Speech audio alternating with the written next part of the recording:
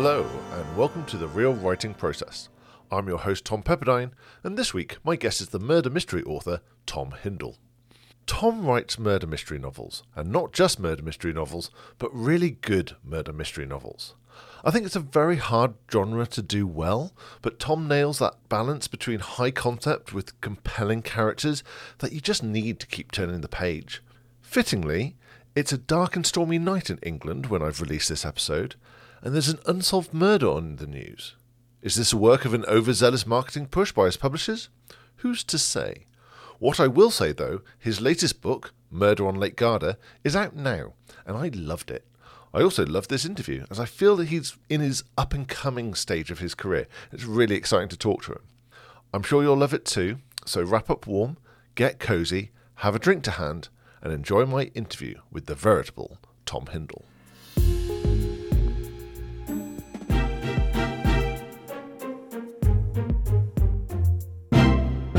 And I'm here this week with Tom Hindle. Tom, hello. Hello. Lovely to have you on the show. Thank you for being here. Thank you for having me. Well, yes. And I know that you're not feeling too well. So we have something medicinal, I know, for our first drink. Can you tell me what we're drinking? I have a single measure of my favourite whiskey, which is a lovely glass of Aberfeldy, which is going down very nicely. And I'll never say no to a whiskey. So cheers. Thank you. Cheers. Oh, there we go. That's warming. Because just for the listeners, it's a very cold January night. Mm-hmm. Quite fitting for a murder mystery, but maybe not this murder mystery that you've just coming out. Murder on Lake Garda, which I absolutely loved. Now, it's quite... I'll just go straight into it because I think around this book especially, it's got quite a fun story about how you came up with the idea for it. So do you just want to sort of tell us how you came up with Murder on Lake Garda? Yeah, of course. So it came quite unexpectedly. So I was on holiday with my wife in Italy. We were at Lake Garda and we were going around a castle, this amazing castle in a beautiful little town called Malcesine, right on the shores of the lake. And we saw a wedding that was taking place, and it was just such a spectacle. I don't know, you had the glamour of the event, you had the amazing landscape with the mountains and the lake, and you had the architecture of the castle. And I remember quite vividly just looking at it and thinking, if someone was murdered right there, that would just be the most incredible start to a murder mystery. And I took a photo of it. So there was a watchtower that you could climb, or like a clock tower, or some kind of tower in this castle, and we were at the top of it. And so we were looking down on this wedding, which was happening in one of the courtyards. And I took a picture, and the picture captured everything. It had the ceremony, it had the lake behind it, it had like the walls of the castle. And I took a picture on my phone, and I got back to the UK a few days later, home from our holiday, and I sent that picture to my agent and my editor, which isn't typically, I think, how you pitch a new idea for a book. But I just sent them the picture and I just said, idea for a book. You're at this wedding and someone is murdered, and that's the opening chapter. What do you think? And they both replied just saying, yes, go and write this, please. And that was how it came about. So I wasn't looking for it. I certainly didn't expect it, and it just came. And at the time, if I understand correctly, you were in the middle of, you just started writing another book. Yeah, that's right. So I was writing a book that was going to be set in rural Yorkshire. So I was really interested in the idea of a murder taking place at a funeral. And I was really interested in this question of why would someone be murdered at a funeral, and sort of what's the story there. And the setting I had settled on was a very remote church in rural Yorkshire. So I'm from Leeds, so I grew up all around the Yorkshire countryside, so I know it quite well. And I had what I thought was quite an exciting image of this story playing out. And I'd spent a good few months, plotting it out, working out who all the characters were, and I'd written a good few thousand words of it. But then we went to Italy and I saw the wedding, and I came back, and it was weird because there was part of me that thought, okay, this will be my fourth book. So I'm going to finish the Yorkshire book first, and then I'm going to come on to Lake Garda, and that'll be the next one I do. Because, of course, I had a deadline that I needed to hit, and, the idea of completely scrapping a few months' work and losing all that time because there was no scope to move the deadline to accommodate for a new idea, that just didn't seem very appealing. But after, a few more weeks, I just kept on in my head coming back to the Italian idea. And after a few weeks, it just occurred to me, do you know what, this is the stronger idea. And so I ended up dropping the the Yorkshire murder at the funeral idea and picking up Lake Garda and just going full steam ahead with that. Yeah, and I think sometimes you really want to have a lot of research when it's a real location, and you've been there once. Was it then you were able to sort of wrangle like, oh, I need to do another trip just to check some things with the publishers, or was it then just like going, okay, I've got that photo, I've been there, and I've walked the streets, and a lot of it's more on memory and Google. Yeah, a bit of both. I mean, I did put some fairly serious thought into going back for another trip, but again, the time just didn't allow in the end. Obviously, as you do when you go on holiday, we took a ton of pictures, loads of videos. The place was still very fresh in my mind as well, because of course we'd just come back. And to be honest, I watched a lot of YouTube videos. I mean, YouTube is proving over the course of my writing career so far to be the most valuable source of research. I mean, there are videos on YouTube. I think people must just get GoPros and just walk really slowly around places. Just search on YouTube for a place you're interested in and the word walk around, and someone will have gone and wandered around with a GoPro. So I spent a lot of time watching those sort of videos of places that we'd been, but just again trying to refresh them in my memory. But no, it would have been nice to go back, and I did think about it, but I think I just thought I just need to crack on and write this thing rather than coming up with an excuse to go on another little jaunt to Italy, as nice as that would have been. Yeah. So you were contracted for your third book.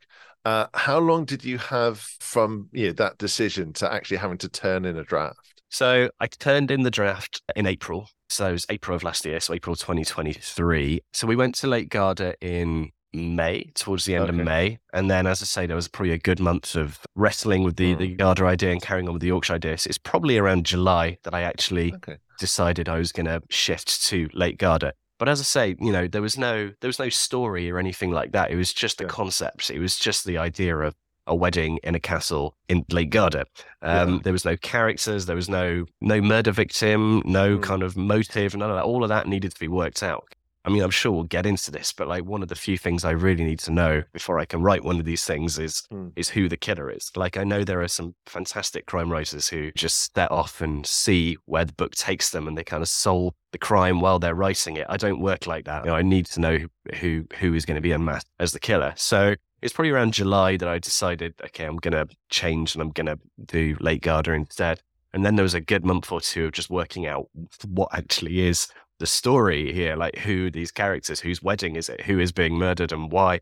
So I probably didn't actually get properly stuck into writing it until the end of that summer. Then, as I said, I delivered it in the following April. Yeah. No, that's an amazing turnaround. And like you said earlier, it was the concept that initially grabbed you, and that's where it developed from. And then you think about the characters that populated it. Yeah. One thing that I really liked and really stood out for me is how well realized the characters and the motives were. And in the best sort of murder mystery sense, there's a lot of people who have plausible motives that could have done it. Is that a real fun element for you? Is that a real challenge coming up with all the different characters and making them distinct and having their own voice? It is challenging. I mean, it's part of the genre, isn't it? It's just part of the fun, I suppose, of these sorts of stories. I mean, the way that works for me is I reverse engineer my stories. So I usually start with like a bit of a what if. So in this case, the what if was, what if someone was murdered at this incredible wedding?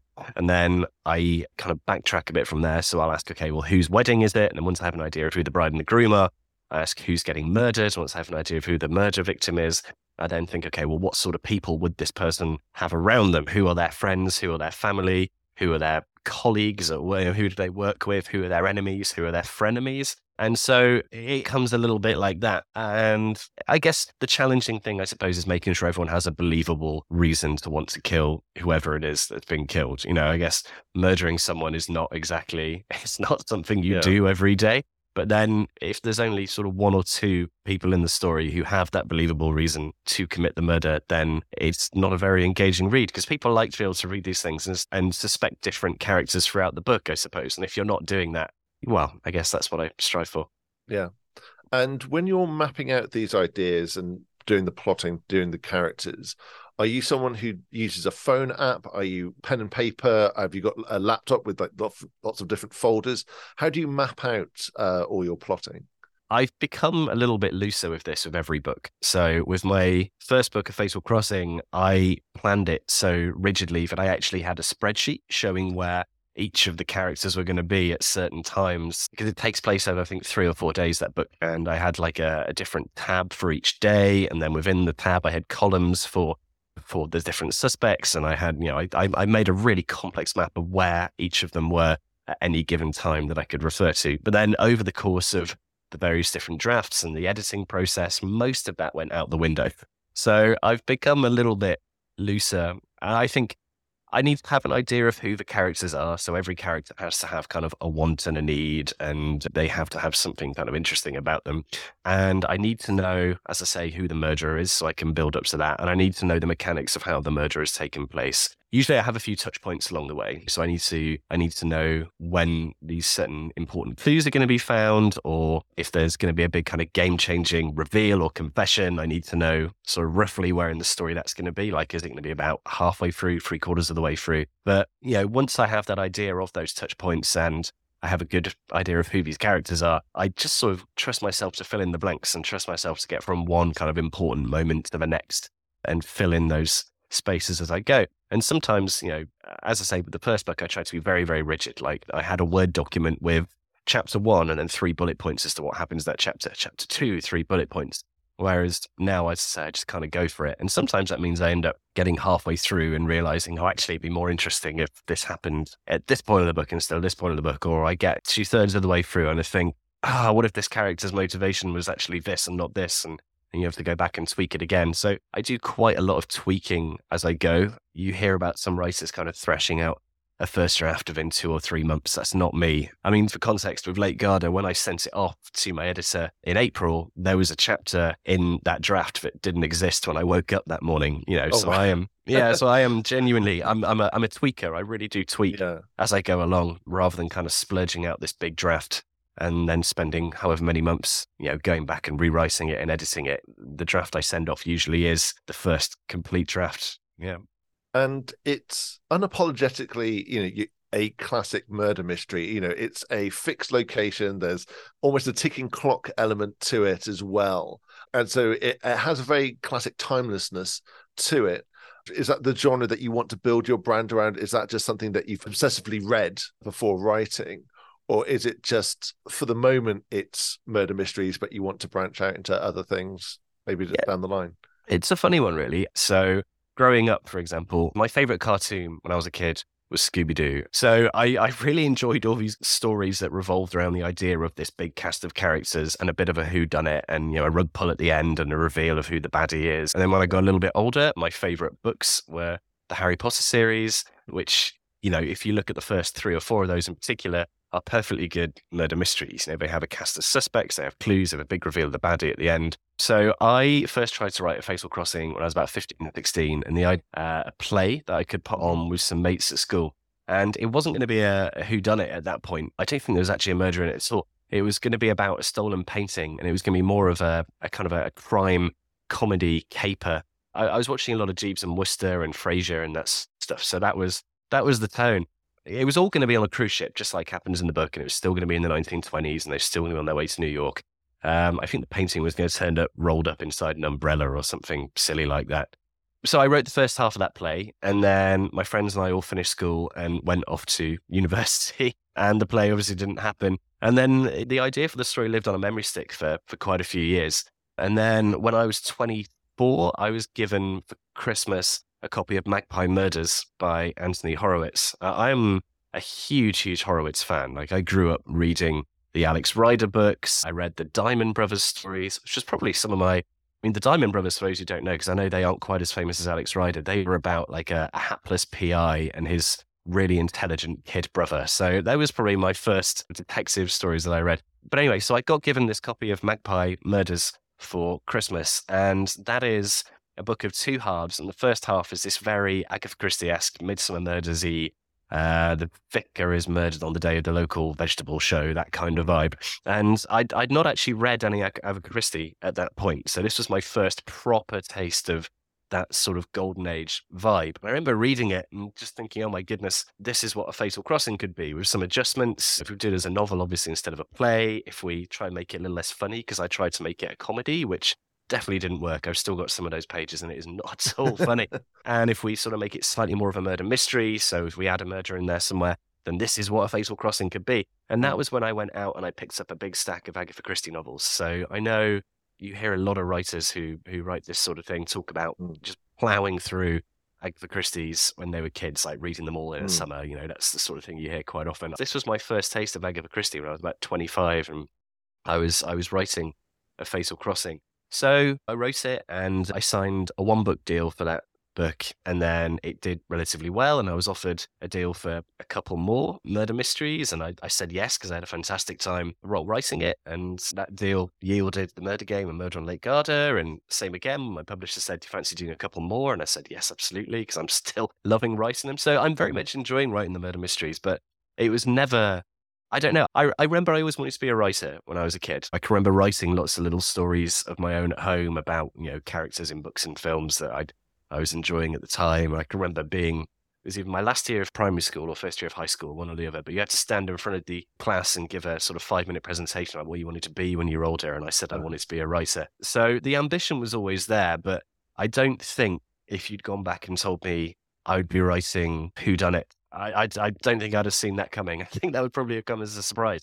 But I'm enjoying it. And yeah, of course, I've got ideas of other things I'd like to do. So I've got an idea for a ghost story that I'd really like to write at some point. I quite enjoy a lot of sci-fi. So at some point, I might want to have a go at something like that. There are definitely other things I'd like to do. But I think I'm always going to have a murder mystery up my sleeve just because I'm really enjoying writing them. Yeah. Genuinely, I am. And I'm very lucky to get to do it. And, I have ideas. I mean, I'm working on a 4th one right now. I've got an idea for a 5th one. As long as I've got an idea for one, I'm going to keep doing them. And so with the one that you're working on at the moment, are you still in the plotting stage? Are you sort of now drafting it out? How far along are you?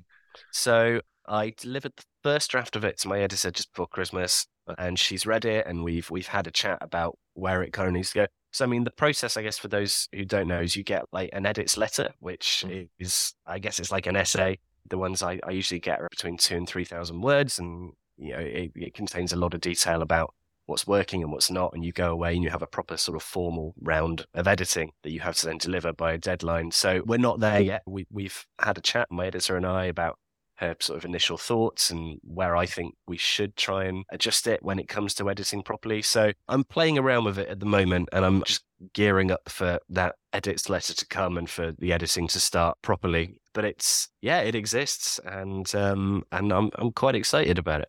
And when you're in the middle of a writing session, drafting, before it's sent off, are you someone who makes sure to write every day? Do you have like set hours? And do you have any sort of targets, either of just how many hours in front of the desk that you are there writing, or a number of chapters or a word count? How do you structure a writing day? So I try and keep business hours. So I'm at my desk by 8 most mornings, and I work through till about sort of 5 or 6, I guess, for a few different reasons. One of which is I like to be online when I guess the people I work with are online. So if I need to sort of talk to my agent, or usually it's if they need to talk to me. If my agent needs to get in touch, or my editor or my publicist or anyone like that, I like to feel like I'm online when they are. I like to be online at the same time my wife is online, so that I'm offline at the same time. I feel like if I'm working in the evenings and the weekends and she's not working, that doesn't sound like a great recipe for a happy marriage. So yeah, and again, I like a bit of structure as well. So I think just working Monday to Friday, more or less 9 to 5.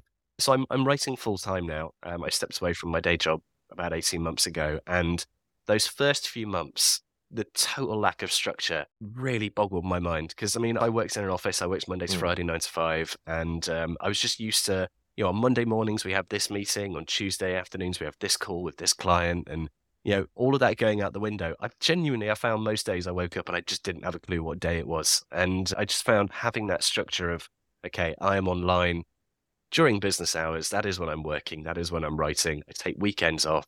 I just found that really helped me, I don't know, keep my head straight, I suppose. But in terms of daily requirements, I mean, I try and get between 1,000 and 2,000 words done a day. As I say, I'm quite slow. I'm not someone who just blasts out a first draft within a couple of months, writes 5,000 words a day and then goes back and rewrites it. I do tinker with it as I go along, and I do edit as I'm going along, and I might chuck out 5,000 words that I wrote last week, because I've woken up on Monday and realized, actually, do you know what, that section just doesn't work. And as we said earlier, that draft I sent to my editor genuinely had an entire chapter in it that I wrote that morning. It was a short chapter, it was only 1,000 words long. And I find I get into it quite slowly, and I speed up a bit as I go along. So I take quite a lot of time finding my way into the story and just working out, how is it going to be linear? Is it going to have a couple of timelines? Is it going to be from just one character's perspective, or are we going to have a few different narrators? At what point in the story do I start? So, Murder in Lake Garda, there was about a 10,000 word section that took place in the UK before traveling out to Italy, which, that was the first thing I wrote, and it ended up going because we just didn't need it. I do aim for sort of a minimum of 1,000 a day. I don't usually do more than 2,000 because, I say, it's just not how I do it. I'm quite slow and steady, and it seems to be working so far. And when you finish for the day, are you someone who likes to leave on a cliffhanger bit so you can pick it up in the morning? Do you want like a very closed off, I have completed that scene or that section? I've heard mythically, I've never actually interviewed anyone who's done it, but leaves it mid-sentence to carry on the next day. How do you like to leave a writing session? Yeah, mid-sentence is a bit extreme, but I do find it quite helpful to leave it sort of mid-chapter. It's something I think I heard on a podcast like this about this time last year, that idea of leaving a chapter midway through, because you then don't have that problem of the blank page when you come back the next day. It gives you a bit of a run-up, I suppose, if you just pick up something that you were working on the previous day rather than trying to start a completely new chapter. So yeah, usually it's midway through a chapter, and then that's where I'll pick it up. I find that quite helpful. But no, mid-sentence is, maybe it'll work. Maybe I'll try it tomorrow. Who knows? There you go. And when you pick it up, do you just read the last few sentences just to remind yourself where you were? Or do you actually reread the whole thing you wrote the previous day? Because you said you tinkered, so I wasn't sure like how much you go back. I guess it varies. If I wrote a chapter the previous day that I know wasn't as good as it can be and needs some work, then maybe I'll go back and do that. If it's just a case of picking up where I left off, then I'll probably read what I wrote of that chapter. My chapters tend to be quite short. Most of my chapters are usually somewhere between 1,500 and 2,500 words. So we're not dealing with like 5,000 word chapters. So if I've written half a chapter and then logged off for the day, that's probably only about 1,000 words for me to go back and reread. And I think as well, it is quite helpful just to orient yourself in the chapter and in the scene, and just remind yourself exactly what it is that's going on, because otherwise you might end up going and writing something that's completely unrelated to the first half of the chapter you wrote the previous day. So yeah, usually I'll go back and read something just to get back into the headspace.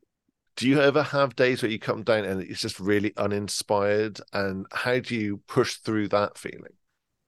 Yeah, of course, some days you do come down and it just doesn't work. Sometimes I'll just try and push through. If there's a deadline coming up, then you kind of just have to push through.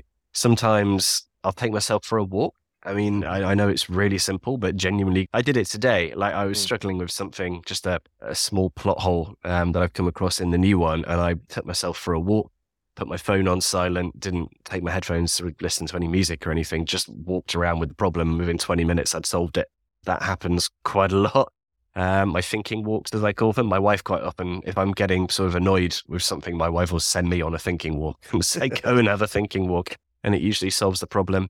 Sometimes I will just accept it's not working that day, and I might just go and do something else. Like I might go work on another project, or I might just take myself off and do something else entirely. Like I might watch an hour of something on TV and just clear my head.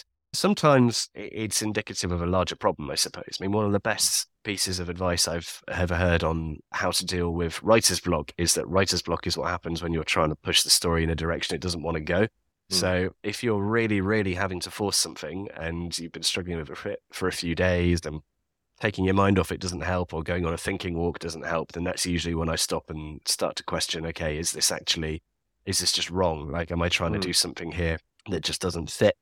And sometimes it's a case of backtracking and trying to work out, okay, well, does this need to come out, or does this need to change? Like the 10,000 word section in Lake Garda in the UK that we talked about a minute ago that I took out. That was similar. I was going back over that, doing a bit of tweaking and tinkering as I do to just try and make it work. And I think that took me a couple of weeks to come to terms with, just because of the number of words I was considering getting rid of. But yeah, after a couple of weeks, I found myself saying, this isn't working, it's got to go. And sometimes that's the answer. Yeah, well, they say "kill your darlings," don't they? That's the Mm, phrase.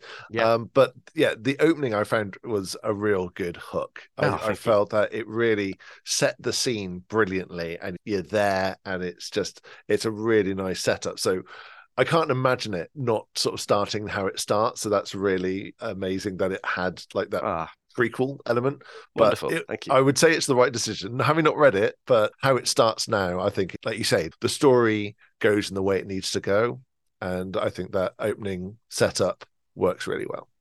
Now, another thing I want to sort of talk about with struggling through writing is imposter syndrome. And I know it's a thing that a lot of people can feel at some point through their writing process is that imposter syndrome, that they're a terrible writer. Is that something that you've ever felt, and how did you deal with it? Yeah, I mean, quite regularly, I suppose. I mean, I'd say, a couple of days a week, I will look at the manuscript and think, this is the worst thing that has ever been written by anyone ever. This is just, you do look at it and just resent it almost and think, what an absolute load of crap.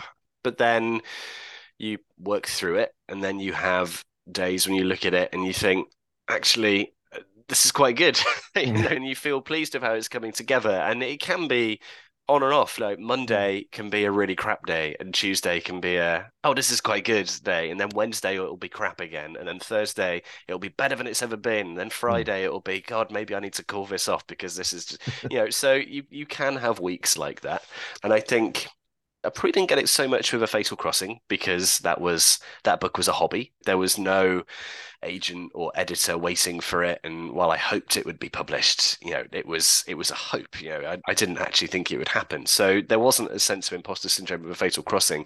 With the Murder Game, that was slightly different because, of course, there was a publisher waiting for it then, and people had been buying and reading A Fatal Crossing and quite enjoying it. So there was a pressure to deliver something that people would hopefully buy and enjoy again. And Murder on Lake Garda, even more so, because now even more people have, I got the wonderful update. I think I put it on Twitter towards the end of last year that since the paperback came out in the summer, we'd sold 50,000 copies of Oh, wow. the Nice. Murder Game. Exactly. That was my response. So, the thought that some of those people might have enjoyed that book enough to go and buy Murder in Lake Garda when it comes out.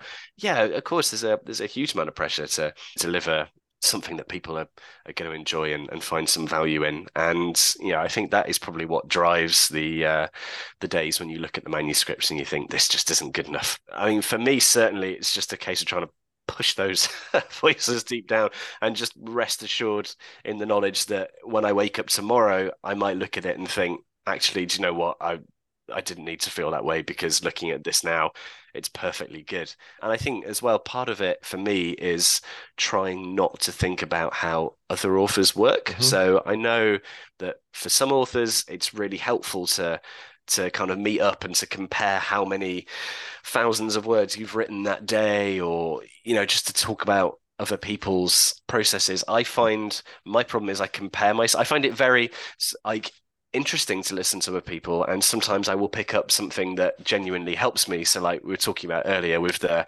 leaving a chapter halfway through and picking it up the next day. But if I'm having like a bad day, a day where I'm looking at the manuscripts and thinking I am no good at this, what am I doing? Then I try and stay away from Twitter and places where I know people are going to be talking about what they're doing, because those are going to be the days when I'll look at it and I'll think, oh my goodness, this person says they've written 2,500 words today. Yeah. What am I doing? What gives me any kind of authority to think that I could write a book?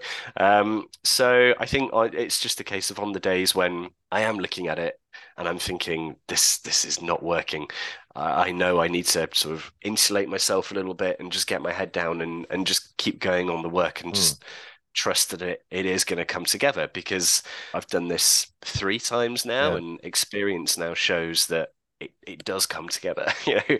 But of course, imposter syndrome, when you know that there are people out there reading something that you've created and enjoying it, and occasionally you get a message on Instagram, someone saying, I'm really excited to buy your new book when it comes out in a few months, which is wonderful. I'm very grateful, but it is impossible sometimes not to get a sense of, oh man, what if these people twig the fact that I'm just an idiot making stuff up in my kitchen. Like it's yeah, so it's not a constant thing. For me, it is a case of days when you think this is great and days when you think this is awful and people are going to be angry when they spend money on this and realize. But it's just a case of trying to stay positive and focus on those good days and just trust that it will come together because, as I say, experience shows it does. Yeah, that's a great answer. Thank you. And going on to editing now, you mentioned earlier how you're a tinkerer and you like to sort of tinker as you go. Also, I know, and I listened to an interview where you were talking about the murder game, that you very much had this process where the first draft is just get the story down, the second draft is make it readable, and the third draft is make it good. And I was just wondering, is that still the case? Would you say you're still kind of doing it in that 3-stage process, or is it a bit more flexible now that you're tinkering more? So with Murder on Lake Garda and the one I'm working on at the moment, I've had less time, so the deadlines have been slightly tighter. And with Murder on Lake Garda, as we've gone over, that was self-induced by spending the first 2-3 months working on another book. So I think that was probably the case with the murder game and has probably been less so with Lake Garda. As I say, Lake Garda, I was tinkering with it, I was adjusting it, I was throwing bits out, adding new bits in. So, I didn't have a complete draft until the minute I sent it to my editor. But I think it probably still applies in the sense of I still think the actual doing a proper edit on it is when a book really comes into its own. I think I found that with Garda, and I'm finding it now as I gear up to edit my fourth one. So yes, I'll get that first draft. While it it involves a lot of tinkering and a lot of sort of work on it, adjusting it and playing around with it while I'm putting it together, it is just a case of putting it together. And then, yes, that second draft, when it comes to editing it, I think that is when I'm most likely to get to the end and look at it and think, this is something I can imagine on a shelf with a cover and people buying. So, yeah, I think that's probably still fair to say. Okay, that's good. And when you've finished it in isolation, who's the first person to read it next? Does it go straight to your agent, your editor, your wife has a pass? Who reads it first after you've finished? So with Garda and the new one, it has been my editor, again, because of time. So in an ideal world, it would go to my agent first and he would make sure it's kind of up to scratch before it goes to my editor. But again, self-induced of Late Garda, I lost 3 months at the beginning and the deadline was the deadline. It couldn't be moved. And I finished it that first draft, as we say, a few minutes before the deadline. So, so it's been my editor and it's been the same with the fourth one. So, I sent it to her shortly before Christmas. And again, I started writing that one in June. So that was another pretty speedy turnaround for me. So, it was a case of writing it right until the minute and sending it off, and she was the first person it goes to. So my wife does like to read them as well. I do usually stick them on a Kindle and she reads them while my editor is reading them, so they kind of read them at the same time. But my editor is the first person it goes to.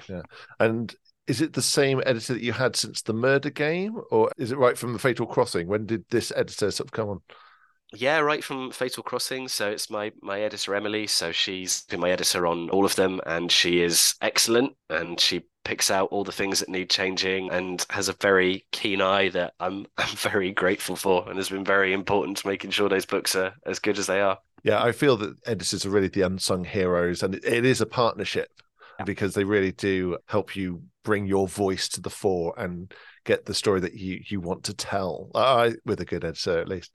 And before you were writing, you were a copy editor? So I worked for a PR agency, public relations agency. So I was doing a lot of different things. I was doing kind of press relations. I was doing social media. I was doing a bit of event management. But yes, a lot of copywriting. So the copywriting was really what I got into it for. I mean, we talked already. When I was a kid, I wanted to be a writer. And when I was in uni, I was coming to the end of my degree. I studied English language.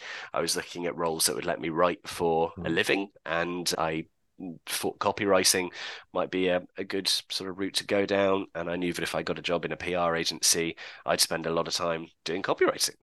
So has that made you quite resilient to editors' notes? Or is it still a hit where you need a stiff drink, maybe another shot of whiskey before you reflect? Or is it just like, great, give me feedback and this will help the manuscript get better? Like, how do you react when you first get those notes? Oh, I mean, there's never a bad reason to have a shot of whiskey, I would say.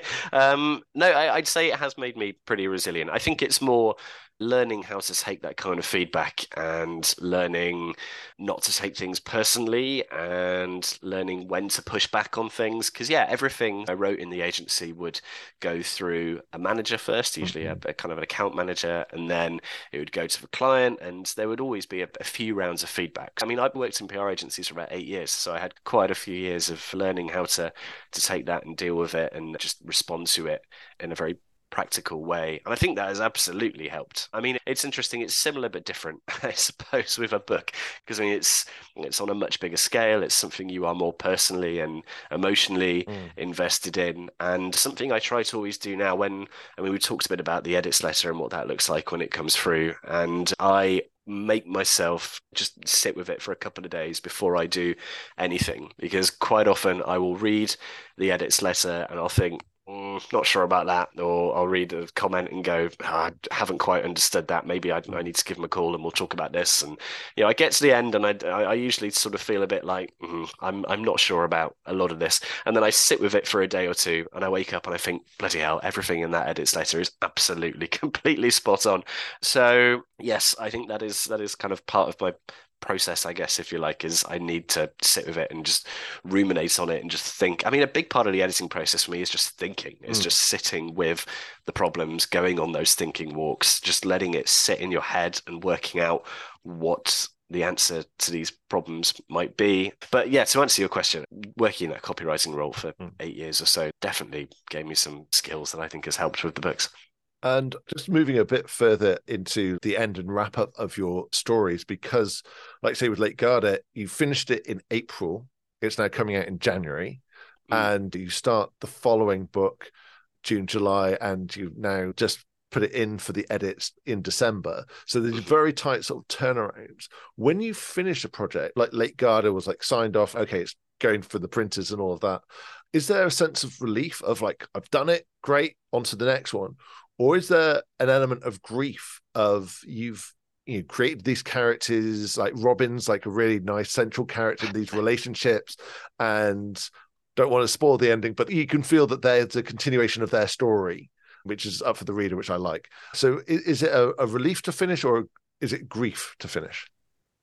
It's not grief as such. I mean, I guess it's a little bit of relief because, yeah, I'd say I start off quite slowly and I speed up. And by the time I'm sort of in a month or two of the deadline, I mean, we talked to me about my working hours, all kind of notion of working hours go out the window, and it's evenings and it's weekends, and it's just frantically trying to get the last sort of chunk of this first draft done. So yeah, usually there is a little bit of a sense of relief just that it is done and it's out in the world now. It's going on to that sort of next stage. I guess there's a little bit of sadness to leave those characters behind, especially if there's one that you get quite attached to. Like, I really enjoyed being in the world of Murder on Lake Garda. It was just a fun place to be and to be writing about. And as you say, Robin, I'm really glad you liked Robin as a character. Robin might be my favorite of the kind of protagonists that I've written. And I think the villain, if you like, or the villains of this story are some of my favorites. So yeah, it's a bit of a shame to leave them behind. But usually I end up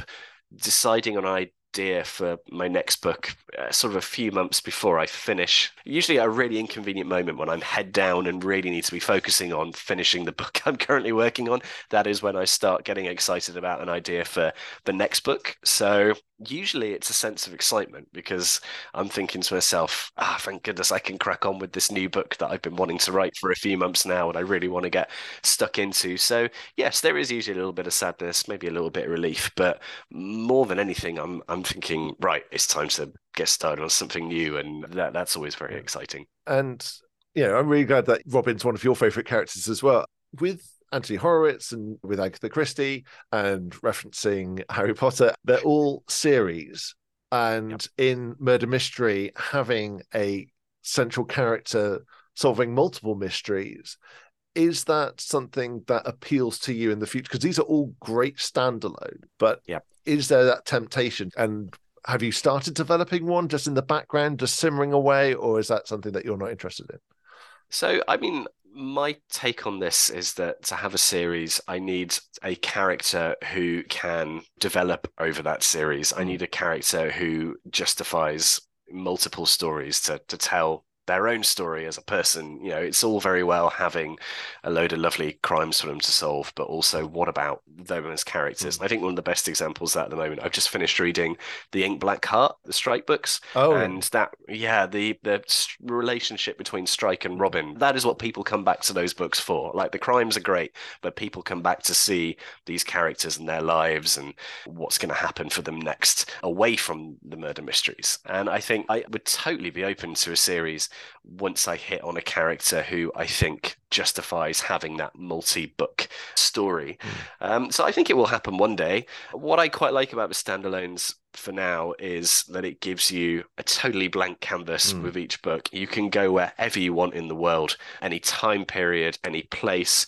I like discovering these new characters of every book. You know, like this character of Robin, we won't see her again. This is her story now, but also I've enjoyed spending that time. And I like an ending as well. I really like getting to the end of a book. And, you know, as you say, we leave it not quite ambiguous, but there is the hint that their story as people is going to continue, and the reader can kind of do with that what they will. And I like that. Personally, I think it's a little bit easier to get emotionally invested in these characters when you get to the end and you're like, right, this is your story, this is your lot, do with it what you will. There is no, oh, but maybe in the next book they'll reconcile or they'll fall out or whatever. This is your story. And I like being able to sit and just process that. And I think it makes me think a little bit more deeply about what it is that has happened to these characters over the course of the books, to know that this is their story. There is no next time for these guys or to be continued. It's a case of this is what's happened to them. This is the people they are now versus the people who are at the beginning of this book. And that's your lot. so the standalones are working for me quite well at the moment. And as I say, I like going to all these different locations. Garda was very, very different to the Devon Hotel in the murder game, which was different again to the cruise ship, which, believe me, is very different to what I'm doing for book 4 and what I'm planning to do for book 5. So I'm enjoying these kind of globe-trotting different locations for each one. So maybe there will be a series one day. It's just, it's hitting on that character. Sure. Cool. Now, final 2 questions. It's my belief that writers continue to grow and develop their writing with each story that they write. Was there anything in particular that you learnt from writing Murder on Lake Garda that you're now applying to your latest project?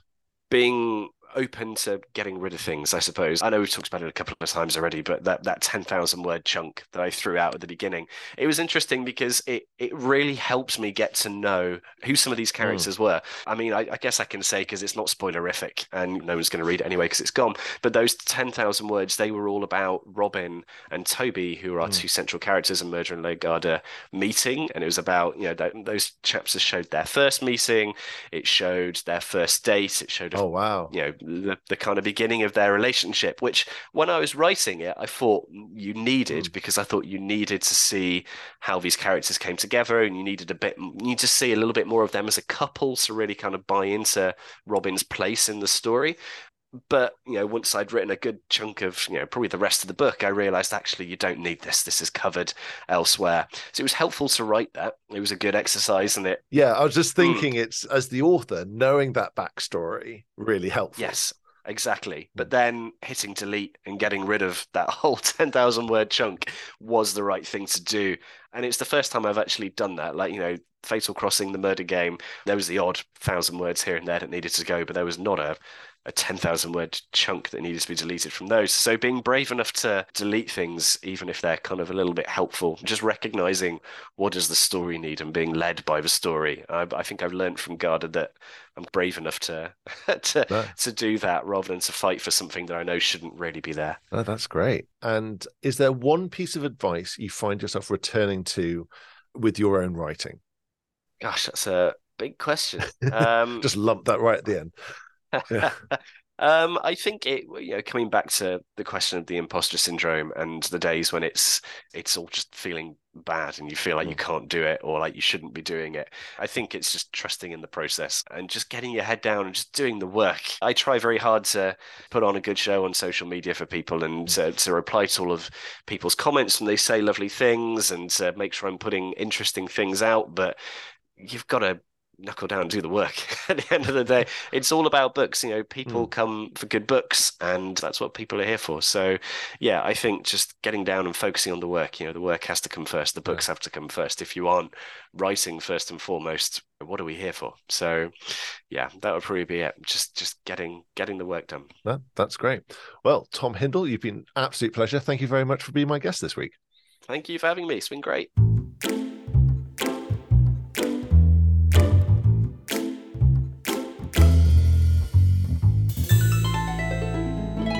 And that was my interview with Tom Hindle. If you like how he talks, you should see how he writes. Equally good and engaging.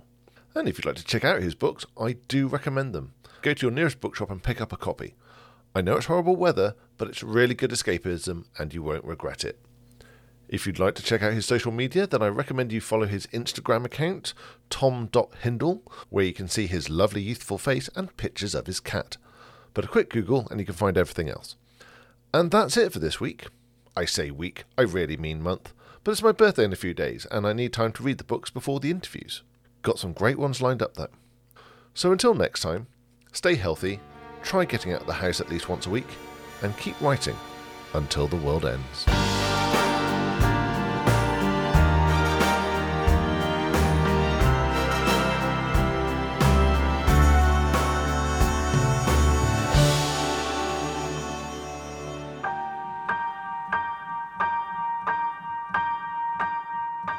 Time can never be your trusted friend or your sworn ally. No, it's the harshest mistress of all.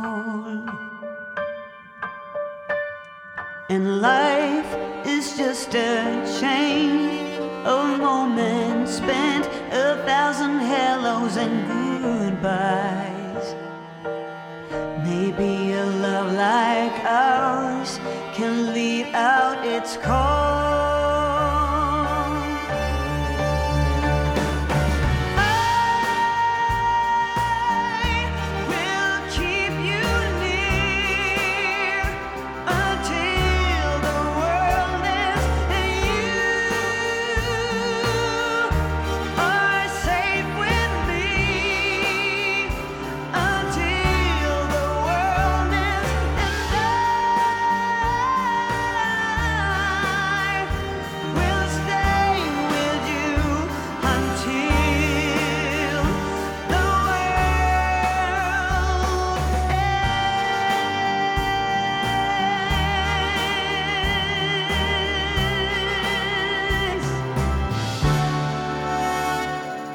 Seasons come and pass, one after the last, and along we go.